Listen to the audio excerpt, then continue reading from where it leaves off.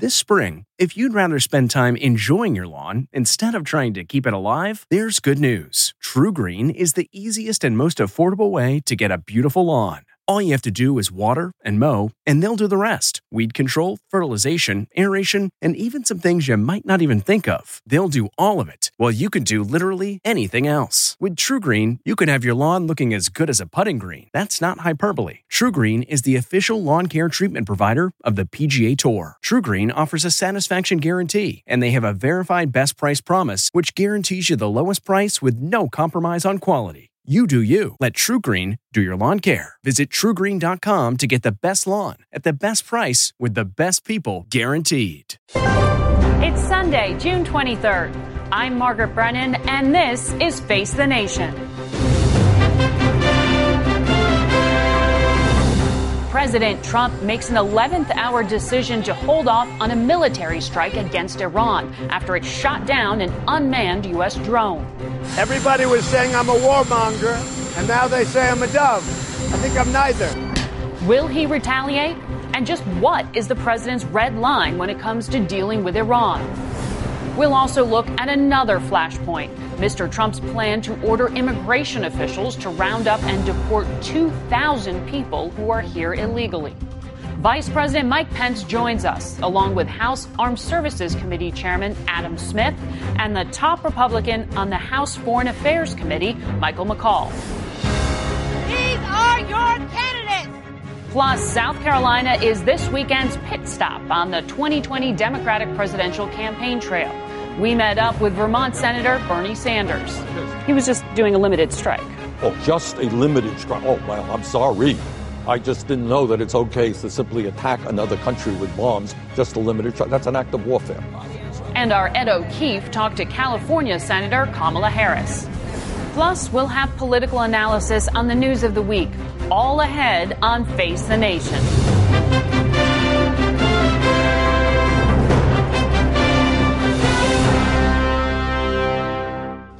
Good morning and welcome to Face the Nation. We've got a lot to get to today, and we will begin with Vice President Mike Pence. Mr. Vice President, good to see you. Good morning. Morning, Margaret. A lot to talk to you about on Iran, but first I want to ask you about the president's announcement this morning that he has decided to delay the roundup of migrants. Why did the president announce this law enforcement operation? Well, first, let's recognize we have a crisis on our southern border.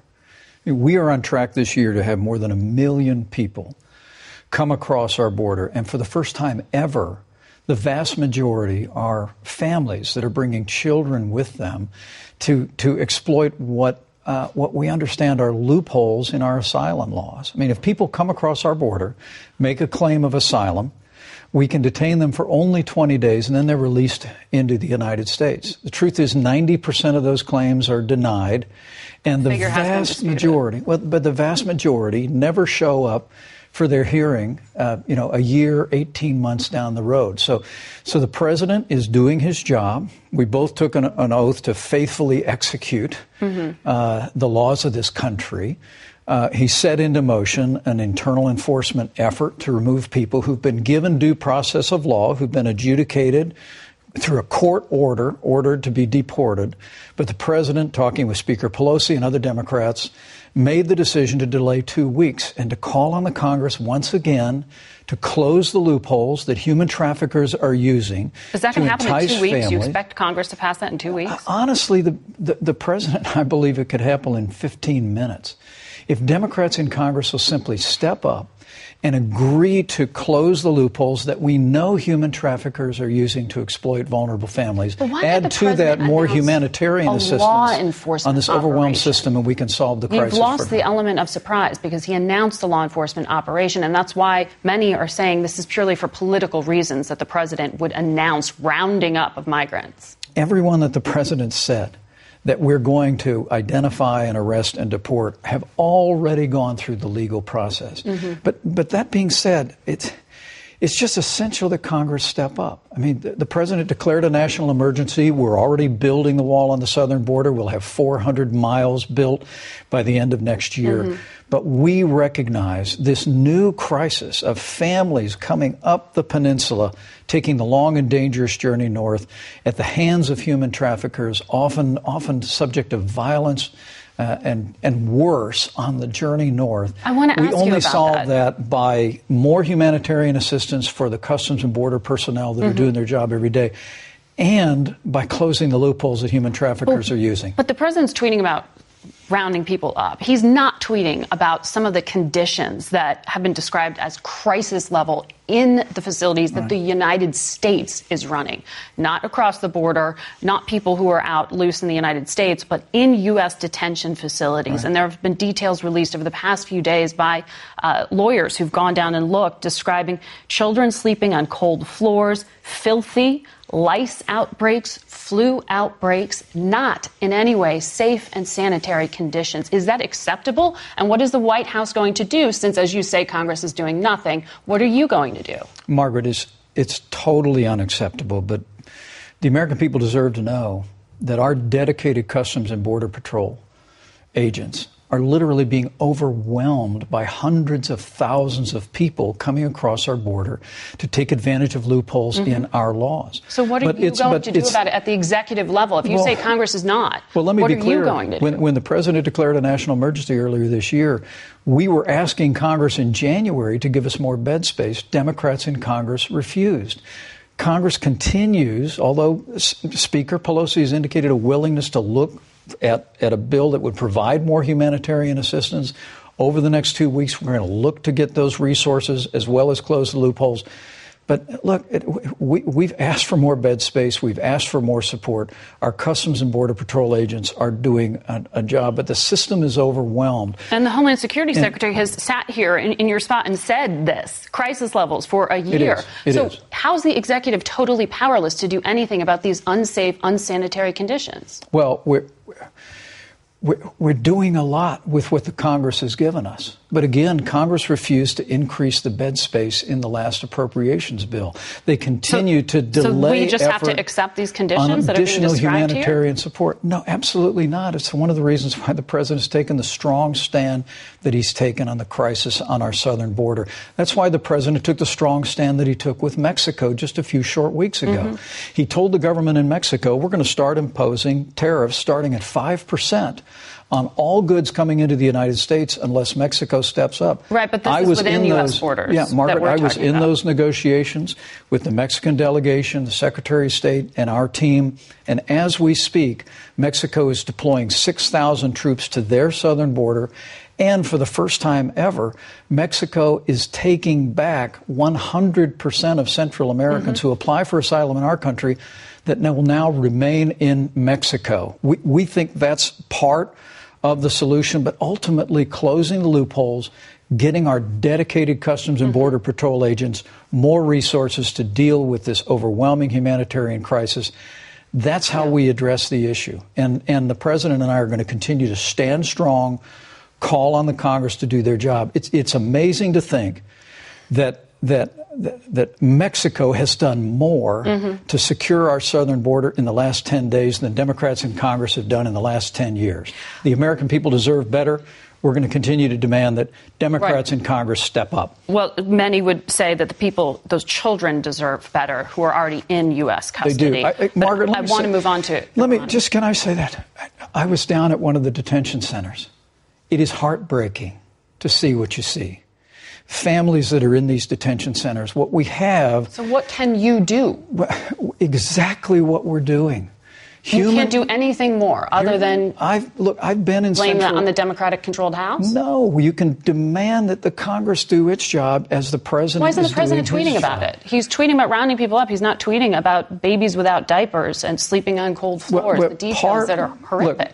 Part of the way that we stem this mass migration that's being driven by heartless human traffickers who are taking $5,000 a person to entice vulnerable families to come north. Part of it is making clear that people will be deported. You know, in 2015, when President Obama did a round of nationwide internal enforcement and deported people out of the country, actually, we saw illegal immigration at the southern border go down. I want to ask you about Iran. We have to secure the border with a wall. We have to close the loopholes. Mexico has to implement the agreement that they've made. But Congress has got to step up. The president's going to continue to demand they do. CBS confirmed that the U.S. has conducted cyber operations to hit facilities in Iran linked to missile and rocket launches. Is this retaliation for shooting down the U.S. drone? Well, Margaret, as you know, we never comment on covert operations. Has there been any retaliation for shooting down the U.S. drone? Well, as I said, I can't speak to that. What I can tell you is that as of tomorrow, we expect the president to announce an additional round of sanctions in response to Iran's downing of an American unmanned vehicle, as well as in a very real sense in the wake of what was clearly Iran's action in attacking two tankers in the Straits. But look, what the president did on Thursday was listen to all of his advisors, but at the end of the day, the president concluded that seeing the potential of 150 people killed in an American airstrike when an unmanned American vehicle had been downed in airspace was not a proportional response. But Iran should not confuse American restraint with a lack of American resolve. This president's made it clear. We are going to protect American forces in the region. We're going to protect American interests in the region. And the United States of America will never allow Iran to obtain a nuclear weapon. Well, Iran says it's going to increase its stockpile of enriched uranium. Is there a red line for the president that could happen this week? Well, Iran has announced that literally in a matter of days that they're going to exceed the uranium enrichment limits within the Iran nuclear deal, which in our judgment was one of the worst deals this country had ever entered into. You know, I was in the Congress back in 2010 when on a bipartisan basis we were able to enact punishing sanctions on Iran. And that is the U.S. strategy at this point, is to continue to strangle Iran's economy. And it's devastated, its economy. But well, the bigger here's the question is, what is the strategy? Because it only seems like Iran's lashing out. The region's more unstable. They're struggling here. Look, so what is the next step The American here? people deserve to know Congress on a bipartisan basis enacted sanctions. And from 2010 to 2012, even all the way to 2015, they were working.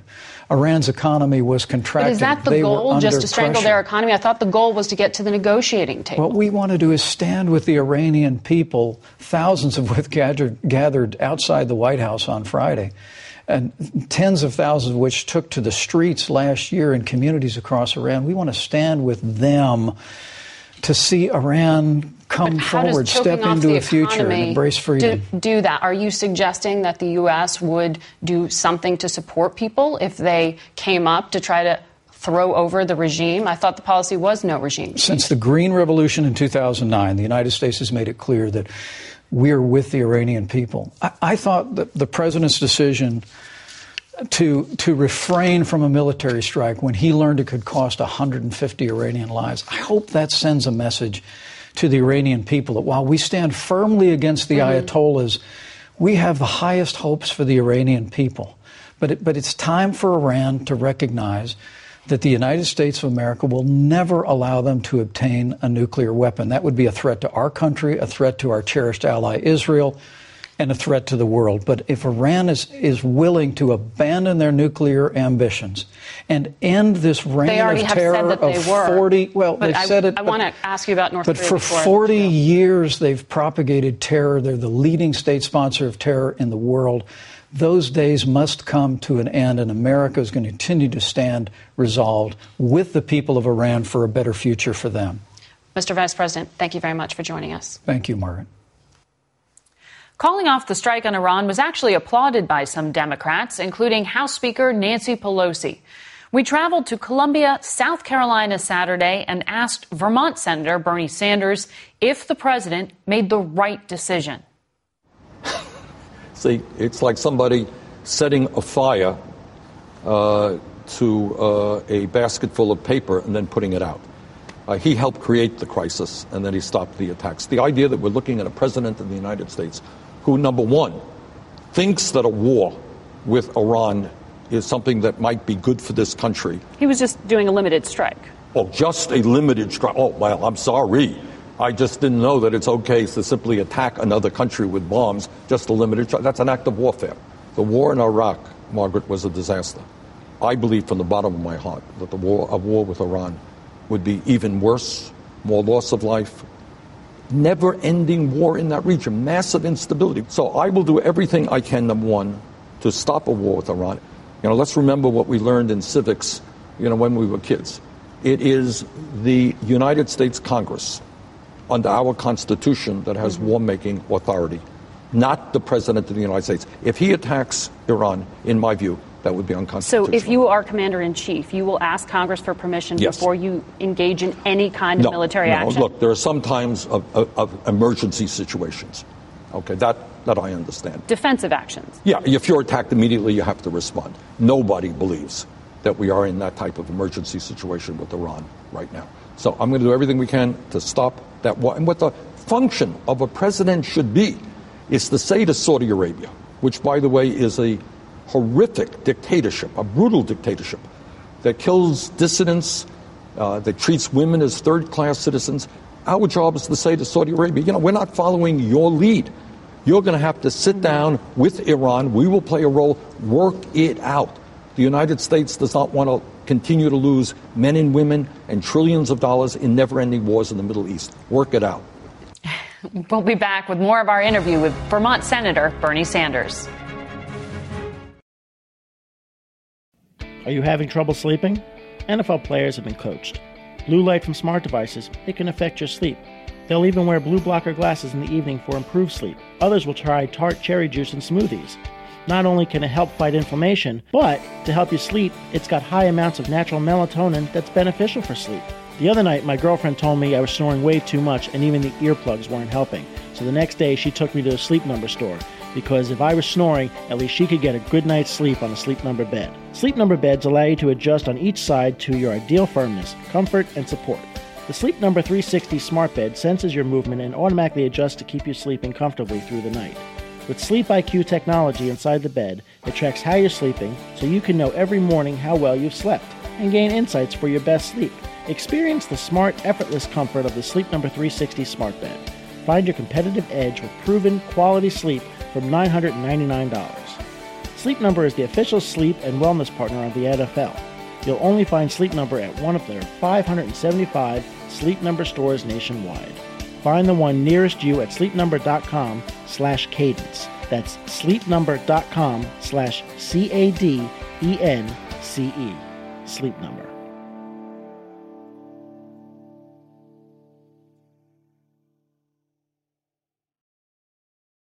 We're back with more of our interview with Vermont Senator Bernie Sanders. According to the CBS News polling we've done, the CBS Battleground Tracker indicates your supporters are backing you without considering other candidates. How do you expand beyond that? I'll tell you how. I got to tell you, honestly, I'm feeling very good about this campaign. And again, it's different. Last time around, you have to win 51% of the vote. This time, I don't believe anyone's going to come close to 50%. So it's a very different race with 24 candidates. I think we have a strong core of support out there. Often young people, working class people who understand that to bring about real change in this country, ultimately you're going to have to take on the powers that be. But to move beyond those young voters, the working class, don't you still need to expand and win over those blue dog Democrats and moderates? And I think we have. This is what I think. I think that our message of guaranteeing health care to all people resonates with a significant majority of people who are going to vote Democratic. I think making public colleges and universities tuition-free and very substantially lowering student debt, which is an incredible burden on an entire generation of people, is going to win us a lot of support. I think my strong stance that a woman, and not politicians, a woman has the right to control her own body, will resonate with many women. Our stance on immigration reform and criminal justice reform. I think those ideas are going to bring in new voters. For those who might feel uncomfortable with the term socialism, you don't think that's going to inhibit those voters? No, I think I have got to do more work in explaining what that means. And what that means to me is carrying on the legacy of Franklin Delano Roosevelt. He said, economic rights are human rights, and we have got to guarantee all Americans fundamental economic rights. The right to a job that pays you a living wage, the right to health care, the right to education. And we have expanded that to say that economic rights are human rights. That means a clean environment. So what democratic socialism in that sense means to me is guaranteeing all of our people in the wealthiest country in the history of the world a decent retirement, a decent standard of living. Aren't you concerned that someone more familiar like Joe Biden will be more acceptable to those moderates in the middle of the country? You got 24 candidates. I think every single one of them will tell you they have work to do, including Joe Biden. I mean, Joe has to defend his record. And, I helped lead the opposition to the war in Iraq, which, in my view, was the worst foreign policy blunder in the modern history in this country. Joe voted for that. I led the opposition against disastrous trade agreements, which cost the workers of this country millions of good-paying jobs. Joe voted for those. I voted against the deregulation of Wall Street, which in my view led to the great economic recession of 2008. Joe voted for that. Congressman John Lewis, a civil rights icon, said this week that Joe Biden's comments about in the past having done some work alongside and with segregationists wasn't offensive. Why do you disagree? I think Joe owes the country an apology on that. And that it is one thing to work with people in the Senate, as you have to do, as every senator does, I do, with people who you have fundamental disagreements with. That's one thing. You do that. That's your job. But it's another thing to kind of extol those relationships. You cannot be extolling people who really were part of a disgusting system that oppressed and terrorized millions of African Americans in this country. But don't you think he believes those things? Yeah. If your question is, do I think Joe Biden is a racist? Absolutely not. No, I don't. Not for a second. Joe is a friend of mine. I like Joe. And I hope very much that this campaign will be about the real issues facing the American people and not, ugly, attacks. There are ICE raids set to start, estimates of some 2,000 people or so who will be targeted. Is this appropriate? No, it's not. It is absolutely not appropriate. But specifically on this point, the 2,000 that are supposed to be targeted haven't shown up for court dates. Essentially, they're not following the asylum process, the legal standards when they're here. So should they be prosecuted? Should they be deported? I don't like this deportation thing at all, and I think Trump uses this as a beginning to do worse things to come. Trump thinks that he can win re-election, and this is his political game. It's not an accident that he announced this the same time he went through his announcement that he was seeking re-election. You think this is purely politically motivated? Yeah, I do. And I think that, look, it's not to say that we don't have a serious problem, but there are ways for serious people to deal with serious immigration problems. It is a problem. But what he is doing, and this is his entire political strategy, is to divide the American people up. I appreciate you making time. Margaret, thank you very much for having me. I was just getting warmed up, Margaret. I know. Our full interview with Senator Sanders can be found on our website, facethenation.com. We'll have more from South Carolina when we come back. What's your next adventure? Everyone deserves a chance to do what they love. Pacific Life helps you reach financial goals while you go after your personal ones. Plans change over time, and your financial solutions can too. Pacific Life has a variety of financial solutions that can help you complement your life goals and passions while managing the uncertainties. Backed by more than 150 years of experience, you can count on Pacific Life to be there so you can go out and keep living your best life. Pacific Life is one of the most dependable and experienced insurers in the industry and has been named one of the 2019 World's Most Ethical Companies by the Ethisphere Institute. The freedom to go after whatever is next for you? That's the power of Pacific. Ask a financial professional about how Pacific Life can help give you the freedom to do what you love, or visit www.pacificlife.com. CBS News political correspondent Ed O'Keefe was also in Colombia Saturday, and despite a case of laryngitis, he did catch up with California Senator Kamala Harris and asked her if Democrats should give the president credit for calling off a strike on Iran. I don't believe that anyone should receive credit for a crisis of their own making. There is no question in my mind that the current occupant of the White House, President Trump, put in place a series of events that led to that event. How would President Harris fix the problem? Well, frankly, I believe that we need to get back into the Iran nuclear deal. I would strengthen it.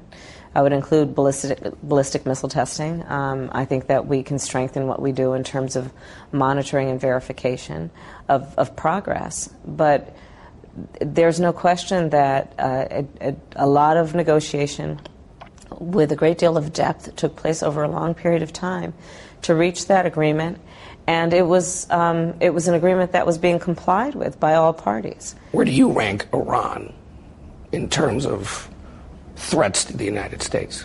I am on the Senate Intelligence Committee. On a very consistent basis, I receive classified briefings about the threats to our nation's security. And on the list of potential threats, especially in terms of nuclear threat, North Korea is, of course, on that list, and Iran is on that list. And there are others. But we have to conduct ourselves in a way that we are smart about what we do, to have one goal only, which is ensuring that our nation is secure. And it cannot be the goal to express one's ego and to engage in gamesmanship without much serious regard to the consequence. And I think that's what we've seen in this president. We'll be right back with more of CBS News political correspondent Ed O'Keefe's interview with Senator Kamala Harris, plus interviews with two key House leaders on Iran. Democrat Adam Smith and Republican Michael McCaul will be with us along with our political panel. So stay with Face the Nation.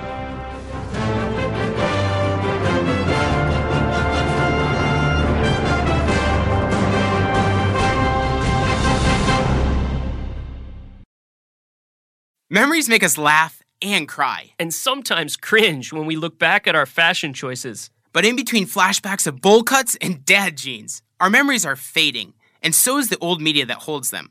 Hi, I'm Adam Baselogger. And I'm Nick Mako, and we're the founders of Legacy Box. Legacy Box is the easiest and safest way to preserve your family memories. Here's how it works. Fill Legacy Box with your outdated media. We professionally digitize and send them back on DVDs, thumb drive, or the cloud. Look, those forgotten home movies, VHS tapes, film reels, and photos are degrading right before your eyes. Experience peace of mind and enjoy reliving the glory days. Join more than 500,000 families who have already trusted Legacy Box. Save your memories today.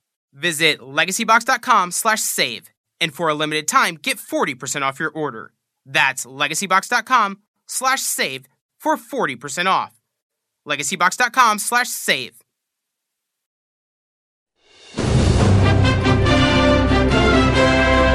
Welcome back to Face the Nation. We continue with Ed O'Keefe's interview with Senator Kamala Harris. The president is set to meet with Vladimir Putin at the G20. Would you meet with him if you're president? It depends. I mean, listen, I believe that we do have to have open lines of communication, and I will never foreclose that as a viable option. But let's be clear about this president's relationship with Russia. The current president of the United States has taken the word of the Russian president over the word of the American intelligence community on the issue of the election in 2016. The current president of the United States takes the word of a North Korean dictator over the word of the American intelligence community when it comes to an American student who was tortured and later died. The current president of the United States takes the word of a Saudi prince over the word of the American intelligence community when it comes to a journalist who was assassinated, a journalist who has American credentials. So I would not do that. I trust the intelligence community of the United States. But you might have to meet with Putin. But it would not be without an appropriate amount of, one, reading the briefing book. Let's start there. Sadly, that we even have to talk about that as being a requirement. It would not be without meeting with leaders in our Department of State, meeting with our military leaders to determine what is the smartest and best course of action for the United States. These are not just about relationships that are based on some trust that, or maybe previous relationship that president has with the president of Russia. It has to be based on what is in America's best interest, not self-interest. Let's talk about Joe Biden. Okay. You've criticized him for praising his ability to work with people who had very different views. No, that wasn't my criticism. What was your criticism? I applaud any effort to work across party lines around common goals and common interests. But what bothered you? Praising and coddling individuals who made it their life works and built their reputation off of segregation of the races in the United States. That's a problem. I would not be a member of the United States Senate if those men that he praised had their way. I wouldn't. And one of the things they did is, and he inferred this, is they might have called someone like him who was younger son. They might have called a black man boy. And that's been part of the issue for a lot of African Americans we've talked to here and across the country. Of course it is. Is that offensive to you? We cannot be ignorant of the history of race in this country. And certainly anyone who is a leader should not be.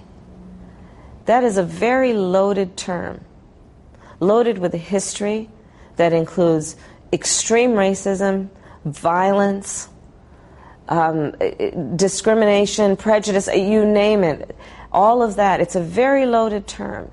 And I think it is very important that we all who are leaders or profess to be leaders, that we choose our words carefully, understanding the significance and the power of our word. Thanks to Ed for powering through some laryngitis there. You can see more of his interview with Senator Harris on CBS News platforms, including CBSN and on our website. We turn now to the chairman of the Armed Services Committee, Washington Congressman Adam Smith. Good morning to you, Mr. Chairman. Good morning. How are you? Very well. You met with President Trump before we knew he was going to carry out and then call back the strike on Iran. Were you surprised that it didn't happen? No. I mean, based on the conversation we had, it was very clear the president was legitimately torn as to what the correct approach was in response. So it doesn't surprise me that he made a last-second decision. I think it was also clear that the administration, depending on who you talk to, there's a different policy. I think the National Security Advisor, John Bolton, has one idea of what the policy in Iran ought to be. I think the president has a different one. I think the Department of Defense has a different one as well. So they're moving towards different objectives. And that, I think, leads to the tension and the sort of last-minute decision we all heard about. Cyber Command is now its own combatant command. Yes. And so I want to know if you were in any way briefed or have any knowledge about what CBS News has confirmed, which is that President Trump authorized offensive cyber operations on Iran's missile and rocket systems, computers powering it. If I did, I couldn't talk about it. So I can't really talk about what the classified actions are. Would something like that be sufficient retaliation for the I think we need to downing of a U.S. drone? take a step back here. What is the policy? What are we trying to accomplish? I mean, we're in a conversation about what happened with the drone, but the drone really was a small piece of a much larger picture, and that is the maximum pressure campaign that this administration has put on Iran. And what's confusing to me is when the president met with us, he emphasized that the purpose of this campaign was to stop Iran from getting a nuclear weapon. Now, we've heard previously from some other administration people that it's about Iran's malign activity in the region, and certainly there is plenty of it in Syria, in Lebanon, and Yemen. But what's it about? What are you trying to accomplish? And if you don't know, then what is the plan? The maximum pressure campaign... The president says he wants negotiations. Right, but why tear up the JCPOA? And I think that's the worst part of this. Right, sorry, the nuclear accord. Because if your goal is to stop them from getting nuclear weapons, that agreement was working. And I'll tell you, based on what I've heard them say... But it's not now, though, is what the IAEA is starting to indicate, that Iran is ramping up. Because we walked away from it. So we do this maximum pressure campaign to cripple the Iranian economy, to back them into a corner where our own intelligence people told us this is what Iran would do. And yet, even though we knew they were going to do it, we didn't know how to respond. And it's not getting them to the negotiating table. They're not there. I want to also ask you about immigration. You heard my conversation with the vice president, and he himself said that some of these conditions at U.S. border facilities where children are being held are unacceptable. Absolutely. He said Democrats wouldn't approve beds for these facilities. Yeah, that's not true. The problem, look, wasn't that a sticking point in one of the authorizations for emergency funding? The main sticking point is the wall. What the president has talked about. In this round of emergency funding. In every negotiation we've had, that has been a major sticking point. Number one is the wall, and number two is Democrats do not trust this president to implement a humane policy when it comes to the immigrants. Will you vote for it? Emergency funding to help? It is. It depends on what's. It depends on what's funding. I'm sorry. It depends on what's in it. All right. I'm not going to vote blindly for whatever they throw at us, and I want to explain why. There is a crisis on the border, no question. The president's policies have contributed to that crisis. His maximum pressure campaign on U.S. immigrants has led a lot of people in Central America to think this is their last chance of ever getting into America. And then he cuts off the money that's helping Central America try to deal with the economic and criminal justice problems they have down there to make the situation worse. So the crisis is created, and then the proposed solution, mass deportation and building a wall. Look, we need to build better facilities on the border, and if we could trust the president to do that, look, I'm chairman of the Armed Services Committee. The Department of Defense just had about $6 billion diverted to build a wall. Mm-hmm. We can't trust this president with the money we give him to not use it for the wrong purposes. That has to be part of the negotiation as well. So you would only support something that was narrowly focused on just providing, say, beds for children or toothbrushes for children? Or there are a lot of different ways to get them into proper housing. Toothbrushes. Also, there are a lot of private organizations that would take in these migrants while they're awaiting their trial. Work with them. Find alternative solutions. And remember, a lot of this came, as then Attorney General Jeff Sessions said, they want to make this as painful as possible so people won't come. It's clear that was the wrong policy. I want to ask you about what the president also announced today, which was that there's a delay in this roundup of migrants who are here illegally and then not following the asylum process, so continuing to break the law. Do you think that people who don't show up for their court dates should be deported? I think we can implement a better policy. Under the Obama administration, there was a pilot program that was put in place that, like I said, took migrants who came in seeking asylum, put them into private housing, gave them basically a decent place to live, and 98% of them showed up for the trial. I do not agree with the vice president on the statistics about how many of these people don't show up. It is not as high a number as he said. If you implemented the proper policy, you wouldn't have to be, ripping families up and deporting them. So I think we need a better, more humane policy to address what is legitimately a crisis. What's going on with the children and the families at the border right now is unacceptable in this country, and we must work to fix it. Unacceptable seems to be the word everyone agrees on. Nothing else, though. Congressman, thank you. We'll be right back with the top Republican on the House Foreign Affairs Committee, Texas Congressman Mike McCaul. I used to think that all diet and weight loss plans were the same. Well, not anymore, because I found Noom. Noom is a new and totally different approach to losing weight and getting healthy that uses psychology and small goals to help change your habits. So it's easy to lose the weight and keep it off for good. Noom combines the power of technology with real human support, offering as little or as much help as you want along the way. And since Noom is an app, it's always with you and easy to use, which makes it super easy to stay on track and reach your goals. Plus, it's really simple to get started. Just go online, answer a few quick questions, and they'll create a personalized program just for you. Noom helped me lose my old way of thinking about food and dieting. So what do you have to lose? Visit Noom.com/podcast, NOOM.com/podcast, and start your 14-day trial today. Like they say, change your habits, change your mind, and change for good with Noom. For some Republican perspective now, we want to bring into the conversation Texas Congressman Michael McCaul. Good morning to you. Nice to have you here on set in person. Thanks, Margaret. We've been talking about Iran, but also immigration. And I want to ask you, because in your home state, as you know, there are these, what everyone seems to agree, unacceptable conditions for children being detained there. What do you intend to do about it? Because the vice president says it's Congress's fault. Well, I think the vice president is correct. We tried to fix this last Congress with my bill and Chairman Goodlatte. It was voted down by every Democrat. It would have provided $25 billion for border security, changed these legal loopholes, asylum laws, so the magnet it is not there for them to come in, and it fixed the DACA system. It didn't work, so now we are in this Congress. I think very little appetite on the other side to get anything done. But I think at a minimum, Margaret, we have to pass humanitarian aid to take care of these children. That is the nation we are. We have to take care of these kids. So should that be separated out from all the other things regarding border security that you just described? I'd like to see it all together. But you know what? If my choice on the minority side is to vote up or down on a compassionate humanitarian package, that's what I'm going to do because it's the right thing to do. And do you foresee that happening anytime soon? I mean, you just heard Congressman before you saying that things actually haven't been detailed yet. He can't say what he'll vote on because he doesn't actually know what's going to be included in it. Well, I'm on that committee as well. We are looking through the draft right now to see what's in it. And it has to be passed soon because both DHS and HHS will run out of money at the end of this month. And so this is real stuff. I mean, they're not going to have money to take care of these children and properly detain, like they already don't. House, and feed them.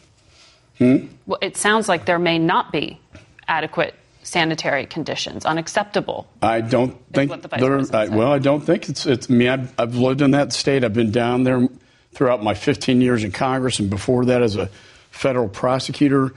This is the worst I've ever seen it, and it has to be taken care of.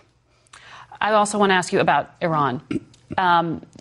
You've been speaking to the White House. Was it a surprise to you that the president pulled back from this military strike? To some extent, yes. We were invited. I commend the president for bringing in all the national security leaders in the Congress, House, Senate, bipartisan, to discuss what should we do. It was almost like historically, almost like the Cuban Missile Crisis. I can hit this island, I can strike Iran, but then what would be the consequences if I did that? Are there other alternatives to that? One thought was if you kill Iranians on Iranian soil, you will only aggravate the situation. The Iranians will rile up around the Ayatollah and become more anti-American, and they will unleash what they call the proxy war, the proxies being Hezbollah, Hamas, and other terrorist organizations. I think, what the president did, he exercised restraint. He was thoughtful and measured and said, I'm going to take a step back right now. When he found out that 150 people would be killed, take a step back and see if there's another way to get this done. We know since that time that cyber operations have been conducted to bring down the command and control of these missile systems. Did it occur? Well, I should say it's been reported. And, that's how I have to say it. It's been reported, and that's a very effective warfare game that we're playing against the Iranians. So they are getting hit. Their energy sector is crippled by the sanctions. We're going to introduce more sanctions against Iran to get them to that place where we can negotiate. I talked to Secretary Pompeo yesterday. He's traveling to the region right now to meet with coalition partners, and then there's a UN National Security meeting on Monday to talk about Iran and condemning Iran for its actions in the Straits of Hormuz. Do you think this creates a credibility problem for the president to so openly discuss his discomfort with carrying out military strikes? I guess you can say that. It almost shows a more human element to him, a side that we don't normally see.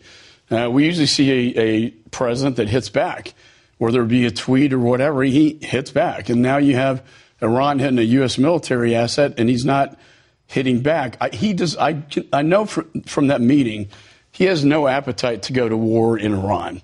He doesn't want to get dragged into a 10-year, decade war in Iran. He wants to do everything he can to exhaust every other possibility to stop that from happening. He wants Iran to be nuclear free. And he thinks this is the best way to do it. The administration's been offering talks without preconditions to Iran since the beginning of June publicly. There's been no bite thus far. Putting more and more sanctions on, doesn't that just add to the desperateness of Iran? Don't you expect more instability? And I think that's what we want. We want them to be more desperate. We want them to be have their economy crippled. We want them in a position where they have to negotiate with us and the coalition partners in the free world towards a better Iran for their people without nuclear weapons. And I think that is the ultimate goal. And I think this route, as opposed to what President Obama did, where he lifted them up and gave them $150 billion in cash and re-energized their terror operations, I don't think that one worked too well. Congressman, thank you for joining us. Thanks, Margaret. We'll be back in a moment with our political panel.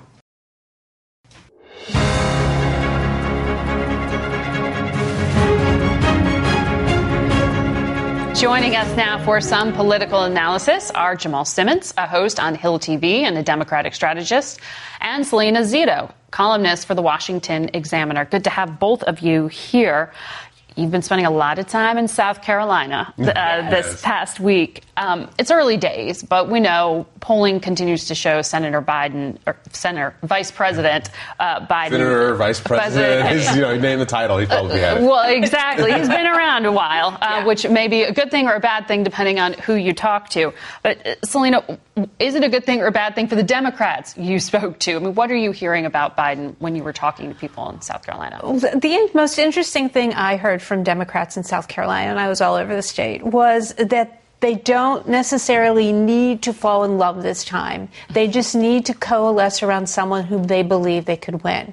In my interviews, Biden still was definitely the favorite among suburban men, among white men, among African Americans. Suburban women, though, I saw an uptick for Senator Warren. A lot of suburban women found her message compelling and thought of her as a fighter. So that was sort of my overview of what I heard. But the thing I consistently heard is whoever we think is going to win, we're going to go behind that person because we ultimately want someone who can beat Donald Trump.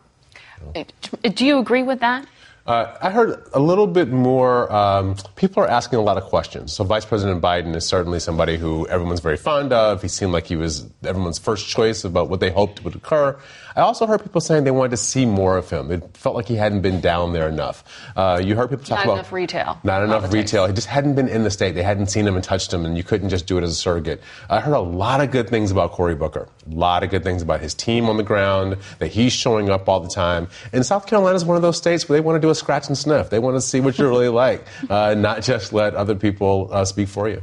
So there was a lot of coverage, certainly, and controversy. We heard from other candidates criticism of Joe Biden's remarks this past week regarding past work with segregationists. Is that something that matters in the news cycle but also matters to voters, or were they kind of oblivious to it? So at that point when I was there, this wasn't as big of a deal. I've heard a lot about it since since the end of last week, beginning of this week. And so here's the question that I've heard. When Fannie Lou Hamer said that she was sick and tired of being sick and tired, she was talking about Jim Eastland and the Democratic Party in Mississippi. And so for Joe Biden to kind of reflect on that with fondness is what people didn't like. Listen, African Americans understand about working with people who are segregationists, or else they wouldn't be here anymore. But this idea that Joe Biden looked back at this era as something that was fond, was something that seemed to strike the chord of particularly a couple of older folks that I've talked to this week. Yeah, my experience, I was down there just as this came out. It hadn't really penetrated the electorate yet. And they tend to view things from their perspective, what they're experiencing. And sometimes the national news doesn't always hit them, and it takes a couple weeks before they start to really discuss whether this is a problem on the local level. Right, on the most granular level, yeah, for sure. So what was resonating? What are people looking for in these candidates? You said not necessarily to fall in love, but what do they want? They want to win, right? I mean, that is the utmost importance, is that they want to win. The danger for a candidate is that when you are the candidate everyone thinks is going to win, the minute somebody else looks like they're going to win, you could see people shift very quickly to one of the other candidates. Right? Yeah. People rise, people fall. And in the last election where we had a Republican incumbent where Democrats were running in 2004, we saw this. People went from Joe Lieberman to John Edwards to John Kerry to Wesley Clark to back to John Kerry. It all moved around a lot. So I think candidates, this is a long way. We haven't even had the very first debate question yet.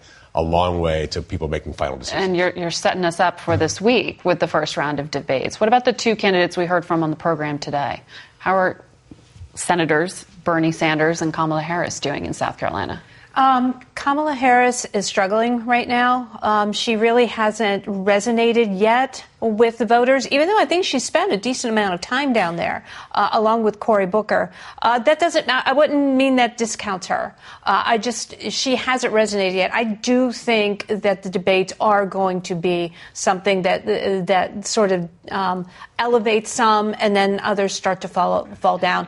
Bernie Sanders has always maintained his core supporters, and his core supporters, like Trump supporters, they don't move away from him. Even to Senator Warren? Well, they might. I think it depends on who has the most presidential timber in the debate, who sort of stands out and seems as though they can bring not just their supporters there, but also broaden their appeal to other voters. Kamala Harris I think she had really good performances this week at the fish fry and then at the South Carolina dinner last night. I hear a lot of people saying on Twitter and people I've talked to, I trust, Bakari Sellers, they really are very happy about Kamala Harris's performance. With Bernie Sanders, Pete Buttigieg has a line about Joe Biden that he wants to take us back to the 20 teens. Bernie Sanders kind of wants to take us back to the 19 teens, a little bit like Eugene Debs running for president as a socialist again.